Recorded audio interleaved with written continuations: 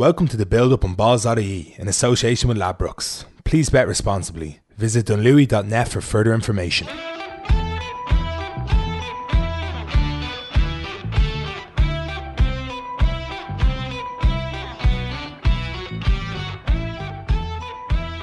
Stephen, how's it going? You're nearly the guts of a week into this now. Are you enjoying the Rugby World Cup experience, the early mornings, the TV work as well? You're a busy man.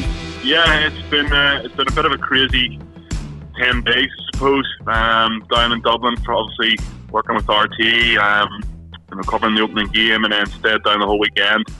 Up early for the Irish games, and then I found myself waking up at like 6 o'clock every morning to try and watch some rugby, which is absolutely brilliant.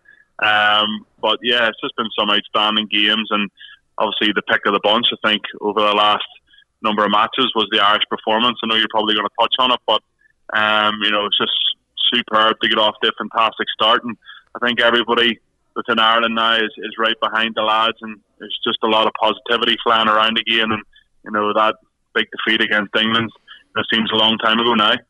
Yeah, are there any question marks you've been thinking of since, and that that Irish performance, that there's nothing we've left to prove? Obviously there was some doubts about things like the line out set pieces and stuff like that going into the game, but they've all been kind of put to rest at this stage. Hopefully ECD just stands the test then when we come up against possibly South Africa in the quarter final. Yeah, I think so. The only thing that I would say is like Ireland didn't get tested at all. Scotland didn't even fire a shot. I talked about Scotland getting in the air and putting pressure in the Irish line out. They literally, as soon as they went 7 points behind, just went into their shells. It just seemed like they were off the ball in every facet of their game. It'd be interesting to see if Ireland, come under a bit of pressure at any stage in the match, if it's really tight over the next couple of games. If Japan can put them under a bit of pressure, how they cope with it, because they weren't under any pressure really against Scotland. I think going forward, that'll be what Joe will be talking about, is key moments in the matches where it can swing either way, that they make sure they come out on top. But superb performance. 1-23. Obviously a lot of guys coming onto the pitch off the bench made an impact straight away. Big Chris Farrell was superb. Jack Conan coming on in the back row was excellent. So just absolutely brilliant. And then with Rob Carney and hopefully Henshaw and Earls to come back into the squad as well, I think it's in a good place at the minute. Yeah, I was about to say, actually, we'll talk about the Japan game coming up. Obviously the selection there is going to be a little different, probably trying to get other guys game time in that, but in the long term now, the likes of Farrell and Conan really put their hands up to be in that. If you're going to pick your first 15, maybe again the 15 for possibly the quarter final, those guys, the performances they put in, is going to put some good headaches in for Joe, some good question marks about selection. Absolutely, and somebody like Chris Farrell in a quarter final against South Africa coming on with 30 minutes to go in the match he could be the difference. He really could. I just thought the way he went about his business was absolutely fantastic. Really good in the air. He actually doesn't have a bad kicking game also, if he needs it. So yeah, no, I think just in general there's a real good positive buzz about the place, and selection headaches is always a good thing for a coach. And there'll be a few of the lads who started that match against Scotland will be saying, right, when I get an opportunity, I really need to prove myself again, because these guys are chomping at the bit and nipping at the heels to make sure that they get selected once again in the 23. Talk to me just before we move off the Scotland game about Scotland, because we laughed about it here last week about Scotland have been a common team for 10 years. You mentioned it. Absolutely shocking. Yeah, you mentioned it on the television about where does this confidence come from? And I was thinking, Jesus, everyone bigs up the England rivalry, but really, this Scottish team, there must be some satisfaction in just shutting them up sometimes in all the talk they have. And Mick was talking, we were saying who is Ireland's biggest rivals of those home nations. Mick was saying that he had heard before that it's actually Wales. As players, does that get into your mindset when you're playing against, we come up against Scotland and go, these lads are talking a big game and we're going to have to show them, cut them down a peg or two? Yeah, maybe. But at the same time, talking about Scotland, what if they haven't beaten us in the ages? They've won 15 out of 18 games or something crazy like that. Of the last 18. I just think that the Scottish, I don't know where they get it from. Is it Gregor Townsend getting into their psyche, saying, right guy, ultra positive, like Stuart Hogg did an interview saying they're there in Japan to win a World Cup, they're going to do everything they can to win the World Cup, and you're like, guys, the way they performed against Ireland, there's not a hope in hell that they're going to win a World Cup. I think it'll be a tough challenge to beat Japan if they play like that against Japan, because they were absolutely brutal. I said it on the TV. No variation in their game. Their key players, their big guys, didn't stand up. I think Stuart Hogg was the only one that seemed any type of threat throughout the game. I know they suffered an injury with Watson going off, but the game was long gone by that stage. And I would love to be in the camp to see where they get this, all this positive. I think it's other people talking them up too. It's not just the guys in the camp. I think it's Scottish pundits and the Scottish media just trying to give them a bit of a lift, I suppose, also. But Scottish rugby, I think their warm-up matches against Georgia, France, was that the right preparation to go in against a full-blooded match against Ireland? I'm not really sure it was, where Ireland had a couple of big test matches against Wales leading into that game. So maybe the preparation needs to be looked at also. But I think all in all, they had no game plan. Their big game players didn't turn up. They couldn't do anything about Ireland's line speed, no variation. All in all, a really disappointing performance, because I think everybody expected a lot more from them. We'll talk about the Japan game in a minute, and maybe Japan will be looking at targeting Scotland now rather than us after the performance we've seen. But just on the games we've seen so far, it's going to be we've seen like all the big teams, but it's going to be very hard to take anything from England's win over Tonga, or even Australia and Fiji for what it was. It was a close game, but again, hard to know what Australia would be like come up against a big team. Likewise for Wales against Georgia. New Zealand and South Africa obviously was the one that everyone in Ireland was watching, and everyone around the world really with an interest in rugby. That was going to be the real, other than Ireland, Scotland, the only real test for a top tier, for two top tier nations. What did you make of it? Did you think that like some of the pre-tournament hype around South Africa was overblown, or am I probably reading too much into the result and not what we actually saw in the 80 minutes, which was a pretty even game? Yeah, it was a pretty even game. Anybody that just flicked on the TV at the final whistle, they went, oh geez, New Zealand won comfortably, 10-point win. I think after 20 minutes, South Africa had an opportunity to go 6-0 ahead, and they hit the post, and it was a pretty easy kick. And I think if they had went 6-0 ahead and then regathered themselves and maybe got the next 3 points or the next score, then the game might have shifted either way. But New Zealand played for 20 minutes of that match, and they just blew South Africa away in that 20 minutes when that up and in defence of South Africa, they caught them out a couple of times. And I think just in general, a very clinical side like New Zealand, when you go 15 points behind, they're a hard team to chase down. So I thought it was a pretty even game. South Africa showed their muscle, showed their strength, their physicality at times, but they also showed vulnerability in their defence, where they do leave numbers short. And the way Johnny Sexton played at the weekend, and the variation with Conor Murray and his kicking game seemed to be a lot better. You would fancy your chances of playing against South Africa rather than New Zealand in a quarter final, just the way that game kind of panned out. But I think it was a fantastic game for the viewers, and the level of the rugby, I think, was higher than any other game of the weekend. And it was just brilliant to see two world-class teams go head-to-head. It was superb. I was laughing. Rassie Rasmus after was sarcastically praising the discipline of the New Zealand players. I suppose if there's one negative thing maybe to take from the opening round of games, and just want to get your thoughts on the standard of refereeing, really, because it's been very, very like a lot. They could have had 2 red cards yesterday in the Samoa game. There could have been numerous yellow cards in the France-Argentina game. You obviously had the tackle in the Australia-Fiji game as well. It's leaving a lot to be desired, a lot of these matches. And actually, I thought Wayne Barnes had a decent game on Sunday, all in all. I thought Wayne Barnes has been the pick of the bunch. I really do. I think he controlled the game really well. He communicated well with the captains. The game just seemed to have no edginess to it. There wasn't really any tackles or anything. Was that because of the tone that Wayne Barnes set? I think it was. He just kind of let the lads get on with it. I look at that result there this morning. Uruguay beat Fiji. Would Fiji have been beaten by Australia if the Australian had been red carded? I know it's only 4 days previous, but at the same time, Fiji could have a win under their belt, and today's game against Uruguay could have been a completely different story. So, like, it's small, fine margins, and I think Garcés in that New Zealand South Africa game, I thought was extremely poor. There was a break right up the wing with 70 minutes on the clock, and Colby went the whole length of the pitch, bouncing off people. It was just a sensational run, and he gets there, and then the next ruck, Sevilla comes in and just steals the ball. I'm like going, there's two South African men have just cleaned the ruck out, and they're standing over the ruck, and he's just come in and picked the ball out. And I was like, since when can somebody come in and just steal the ball when a ruck is actually formed?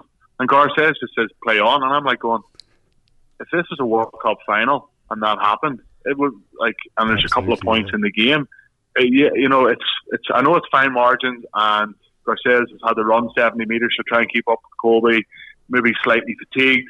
But I think there's been a lot of talk about Garcés' refereeing performance at the weekend, and I think Rassie Erasmus was right sarcastically saying about the New Zealand's discipline because what was the penalty count, 10-4 or something like that. I definitely thought South Africa were hard done by on a few occasions, especially with the offside line and the ruck. And I suppose, lads, the offside line has been talked about a hell of a lot after that Argentina-France game, which just seemed to be a free-for-all times.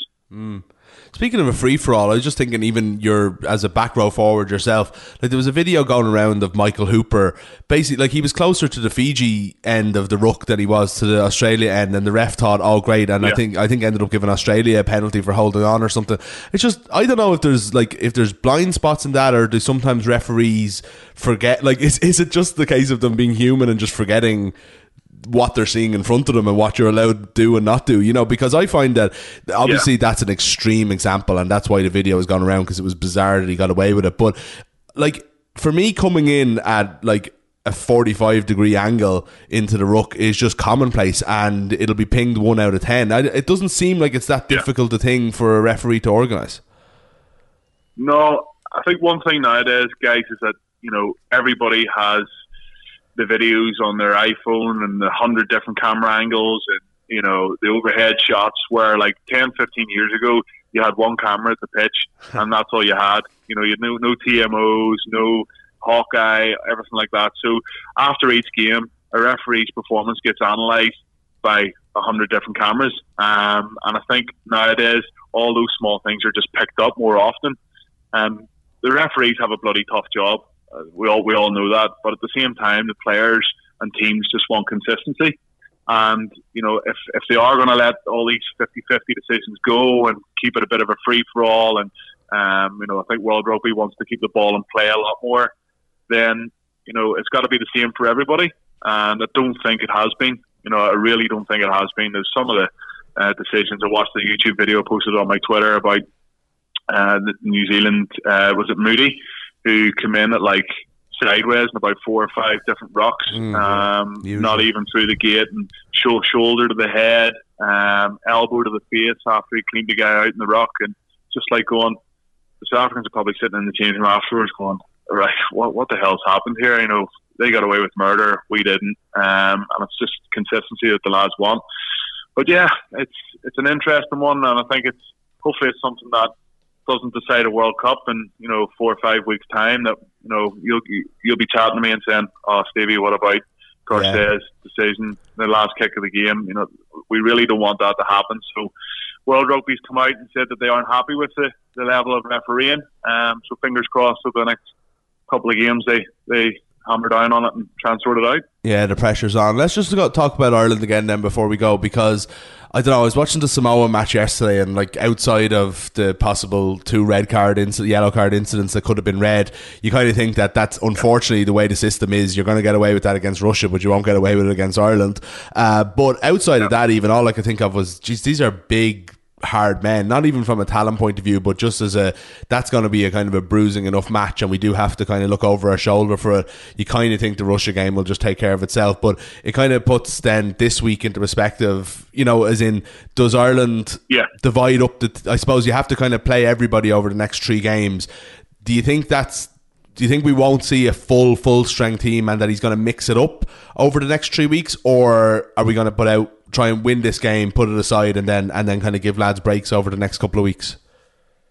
No, I think it would be silly to just rest Johnny Sexton until the quarter final. Now, it would be silly to rest Rory Best and only played 80 minutes the weekend for the next 3 games. I think you're just going to see a bit of a mixture for the rest of the games in the pool stage, and I think that's the best way to go about it. Guys need to get game time. Obviously we're hopefully going to play South Africa.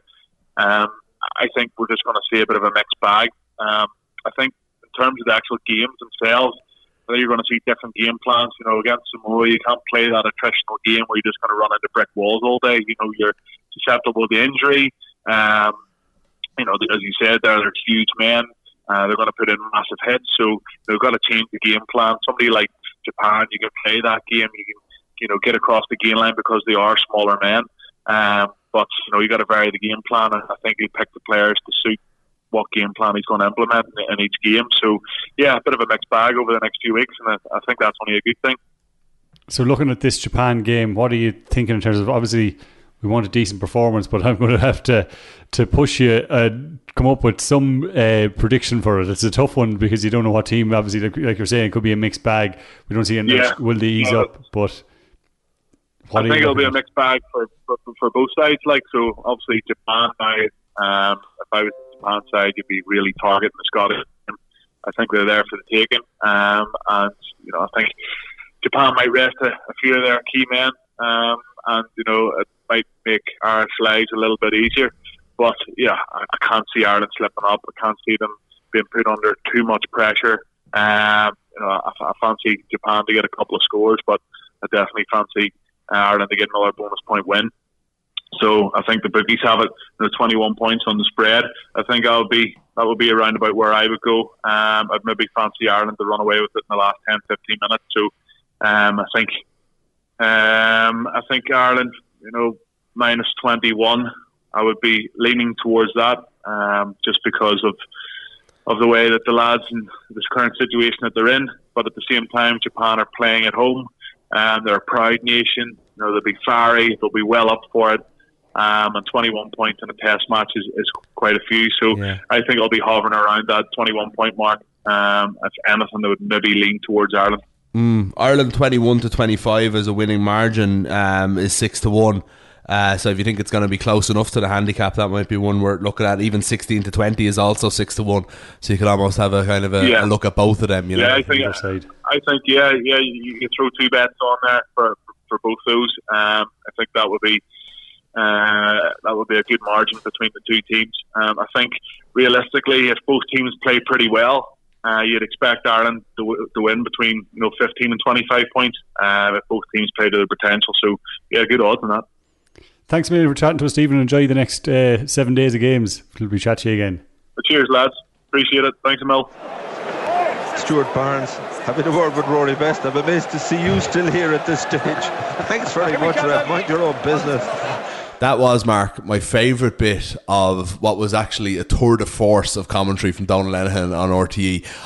I don't know whether it's the early mornings. It won't be early mornings for him, but for us, suits the kind of Donal humour. But I loved his performance, and that was just class. I was too busy paying attention to falling in love with Eddie O'Sullivan all over again. We've got him in here in studio. We've actually got an article entirely dedicated to Eddieisms, as we call them. Yeah. Eddie O'Sullivan's patented phrases. And he had a great one at the weekend where he was talking about Japan possibly putting out a weakened team against Ireland because they're going to be looking at Scotland now as somewhat of a wounded duck, and they'll be targeting that match.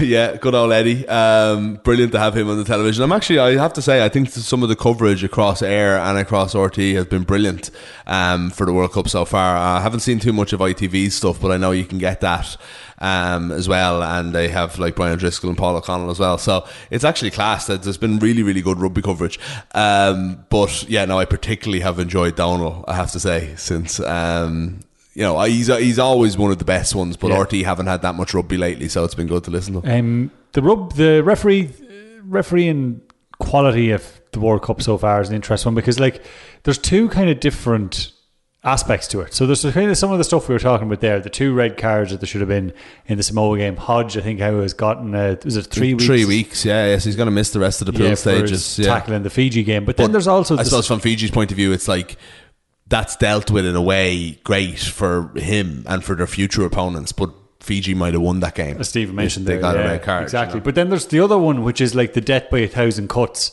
of the constant offsides, the constant crooked balls into the line out, the constant coming in sideways into the ruck. Like, those things aren't obvious incidents that are going to be picked up afterwards and there'll be any sort of retribution for them. It's like there are small things that are going to have to get better very quickly in terms of, and look at with New Zealand, it's been this way for a good few years now. It's probably not going to change before the end of the World Cup. I watched, I don't know if I mentioned it last week actually, but I watched the New Zealand-France quarter final from Cardiff in 2007.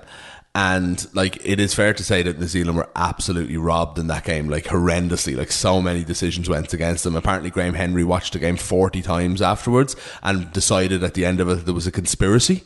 It's all in a book that he wrote a couple of years ago that he had. So like, amazing. But honestly, since then, I don't think, other than that one red card that Sonny Bill got or whatever, I don't think New Zealand have had a decision against them.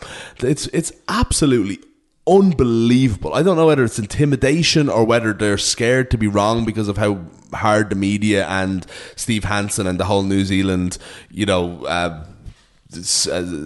institution will go after them, that they're afraid to get it wrong, or whether it's some sort of weird accidental favoritism or something like that. But they're just not penalised the same as every other team, and it's a fact. And you've seen that on Saturday. It was bonkers. Like, they were just standing a metre offside at all times. I was about to move on to talk to chat to Kevin Doyle, talk about football, but before we close the topic of rugby and talking about pundits and commentators, we could not leave you without playing my favourite piece of rugby analysis that I've seen in the World Cup so far, and it is the aforementioned Graham Henry. Ted, there are 12 players in this All Blacks 23 who are making their Rugby World Cup debut, or if they come off the bench anyway, will make their Rugby World Cup debut. What would you be telling them to calm the nerves? Well, I don't think you can tell them anything, really. They'll be shitting themselves, quite frankly.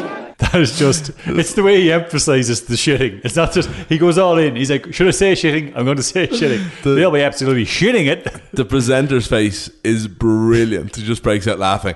A few things about Graham Henry. I never knew his name was Ted, even though his name was Graham. That's so much so that it's not even just a nickname. It's like what they call him on the analysis. And secondly, if I lived to be 100 and he lived to be 200, I would have never ever thought that Graham Henry would provide the funniest moment of a World Cup. It's going to be hard to top that. I know it's only the first week, but it's going to be very hard to top that. Before we finish up on the rugby, just wanted to remind you that Ladbrokes will have a super price boost on every Rugby World Cup game this week and indeed throughout the tournament.